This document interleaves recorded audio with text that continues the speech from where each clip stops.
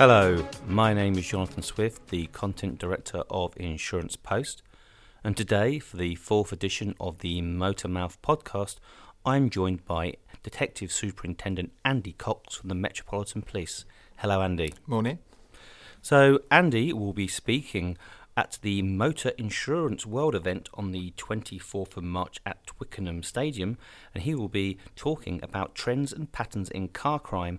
How are the police and insurers responding?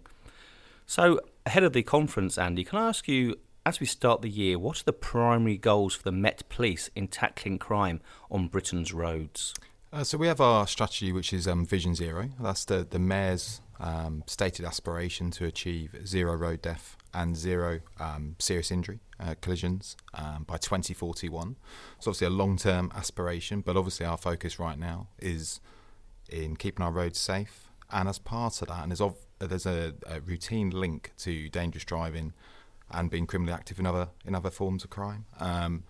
We target disrupting criminality as part of our sort of road safety plan as well.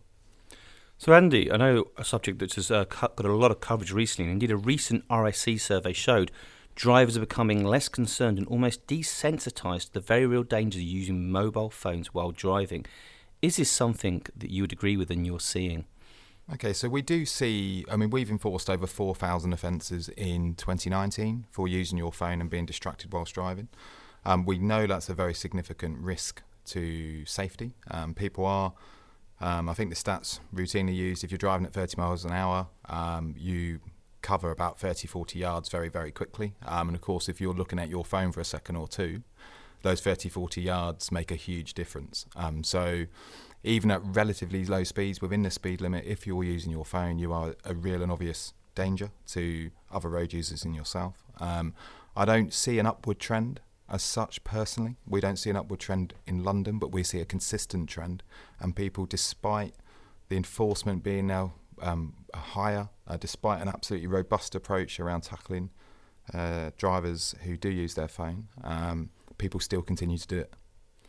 Coming back to your original point about road fatalities, data from the RSC Foundation showed a steady decline in road fatalities between 2004 and 2012.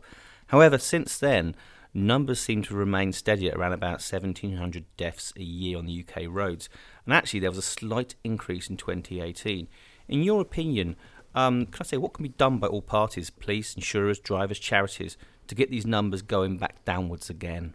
We really need to raise awareness around the dangers people pose on the roads and the need to drive within the law, legally, sensibly, and being considerate to other road users. I think if we look at the issue of speeding, in London, 37% of people that died in 2018 were directly related to speed as an issue, and that was the most significant issue out of all the causation factors in road death in London. I think sometimes if we look at the agenda for drink drive, that's seen as socially unacceptable. People will challenge people that get into cars who are drunk and say, and aren't prepared to get into the car with them. We've made real strides, real improvement around drunk drivers. We need to have the same social conscience around other forms of dangerous driving, such as speed, such as phones. I want people to directly challenge drivers who speed. They should point out, it's the most common factor in relation to road death. The same principles apply for uninsured driving. We know statistically uninsured drivers are 6 to 7 times more likely to be involved in a fatal collision. So why should law-abiding road users be exposed to that additional risk? So I think it's about raising awareness. It's about public being prepared to challenge friends, family, themselves as well to make sure they drive safely. I think on occasions people forget really the purpose of a journey. Surely the purpose of any journey is to go from A to B and to arrive at the destination you're choosing to go to be there in one piece, to be there safely, to make sure your car's intact, to make sure you're legally and you've got there legally and you're not subject to police enforcement and fines and other bits. People forget that and are complacent. They think it won't happen to them.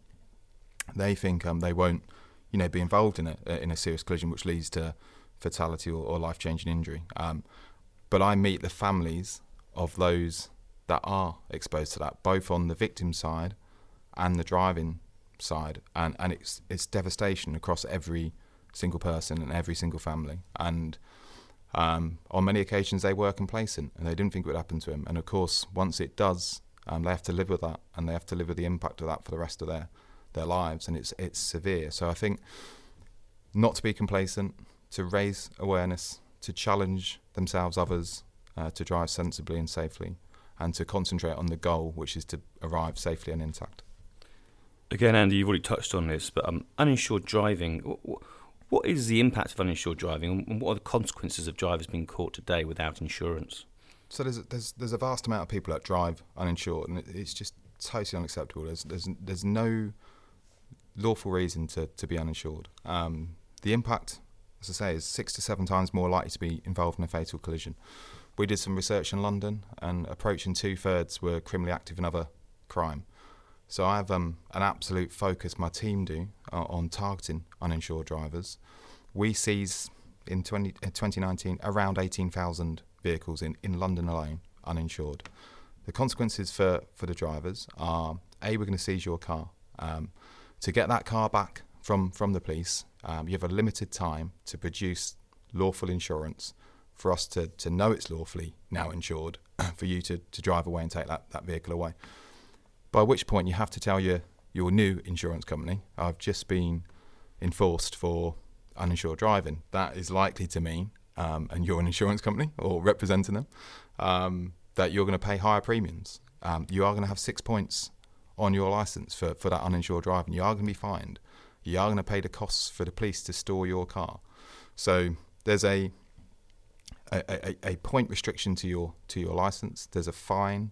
There's costs, and obviously there's higher premiums for a period of time. And I'd suggest that's around 5 years from my research. So the consequences for you in terms of your mobility, your finance, are severe, and we are targeting you. We are, as I said, seized in London alone over 18,000 vehicles in 2019.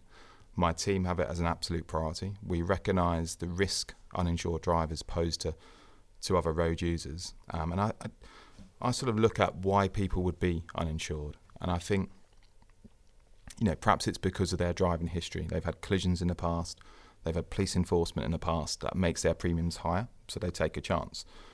But that, by definition of those collisions or enforcement in the past, perhaps makes them a more risky driver to other road users. So that's number one. Number two, maybe they're a risk taker per se, because they're prepared to take that risk of not being enforced against and identified. Again, I would argue that makes them a risky person by nature. It isn't, in my experience, or it's very, very rarely in my experience, around somebody that's inadvertently forgot to insure their car. The primary reason people choose to drive uninsured, and they do choose to drive uninsured, is because they're seeking to evade that enforcement or that financial requirement to insure your car. And the reason they do that, as I say, in my opinion, is because they're a danger to other road users, or they're a risk taker, or both. And therefore, that's why it's a key priority as part of our Vision Zero strategy, to target those drivers and to target them robustly, and to take their car and to enforce them. And if opportunity allows, to disqualify them from driving, which prevents them driving in future as well. So can I ask you, Andy, how can the insurance industry work with the police to best combat uninsured driving? We have a very positive relationship with the Motor Insurance Bureau. They work in support of us already, and it's a long-term, embedded, strong working relationship and partnership. They help us in terms of our awareness of who's uninsured, of course. We utilise our technology through things like ANPR, which obviously allows us to see live time who's uninsured. What I'd really like to do is to move this on to a new level, though, to routinely showcase and market so people see the consequences of uninsured driving. So talking about the statistics of people that are involved in fatal collisions who are uninsured, talking about the consequences to them and their livelihood. Because, for example, insurance companies, in my experience, do go after financially people that are involved in significant serious collisions, whether, for example, if that leads to a life-changing injury for the third party, that person who is uninsured will be liable and pursued for the costs of the aftermath and everything involved in that collision. which will lead on occasion to people losing their homes, their livelihoods, and everything else, let alone having to live with the emotional challenge of what's happened. So I think what can help us is the Motor Insurance Bureau and insurance companies in general can perhaps be on the front foot in terms of marketing, explaining the consequences to people, explaining the risk that uninsured drivers pose. Technology in the future, so looking at things like obviously the black box rollout. I think that's a very positive road safety development. I think supporting, for example, the use of dashcam, which again I feel is both an opportunity to deter bad driving, but to support good driving. So I think essentially what I'm articulating or trying to is insurance companies, I think, can utilise technology to help and promote safe driving through perhaps cheaper premiums and marketing the benefits of that. And of course, as I said earlier, marketing the consequences of uninsured driving, so people recognise that A, the need to be insured so they drive more safely, and B, the opportunities that technology allows to promote safe driving and financially help those who take those opportunities. So Andy, you've already mentioned this is a priority for the Metropolitan Police in 2020 and onwards. What are your realistic expectations when it comes to seeing a decrease in uninsured driving? Do you think this menace will ever be kind of, almost completely knocked off our roads? I think it's early to say it will completely go, because too many people, I think there's about 1 million people in the UK drive uninsured, which is just outrageous. We have certainly upped our game in terms of the Metropolitan Police. It's an absolute focus and priority for us. We've got it as one of our key strategic objectives within road safety. And drawing the link to criminality, I think, helps that. So I think there's a debate to be had within policing in the UK to make sure it's a priority elsewhere as well as within London. And I think the evidence that we're looking to get academic support evaluating our work to demonstrate that by targeting uninsured drivers, there's a benefit, number one, in terms of reducing road death and serious injury on the roads, and number two, in terms of disrupting criminality. And I think once we prove that, and I'm sure it will be proved based on the early indicators that we've seen, then I think that will then be taken elsewhere, which allows a more focused enforcement approach around the country, which will drive down uninsured driving, to excuse the pun.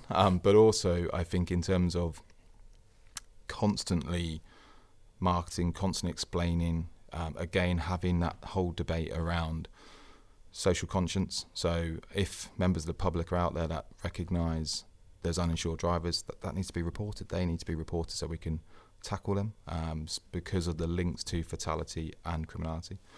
So I think there's an argument to be had around the way that we police it, the way that the public report it, and their view of uninsured driving, to recognise the impact it has. And then for insurers to really be, as I said, on the front foot around helping people to be insured through recognising safe driving, responsible driving, use of technology, and so on. But with 1 million uninsured drivers, I think it's going to take some time. I think there needs to be technological developments. For example, something a little bit off the wall which may work. We have ANPR and cameras available to garage forecourts. Is there ever an opportunity, for example, in the future, which says, if an uninsured car pulls up on that forecourt, it doesn't get refueled? So there has to be, I think, design out options that we look at to try and remove the ability for uninsured vehicles to utilise our roads. So I think technology may solve this issue in the future. For now, it's about enforcement, marketing, and asking the public to help us. Well, Andy, thank you very much for your time. Thank you. As I said at the start, Andy will be speaking at the Motor Insurance World on the 24th of March at Twickenham Stadium. I'll hope to see you all there, so please sign up now. Until the next edition of the Motormouth podcast, it's goodbye from me. Cheerio.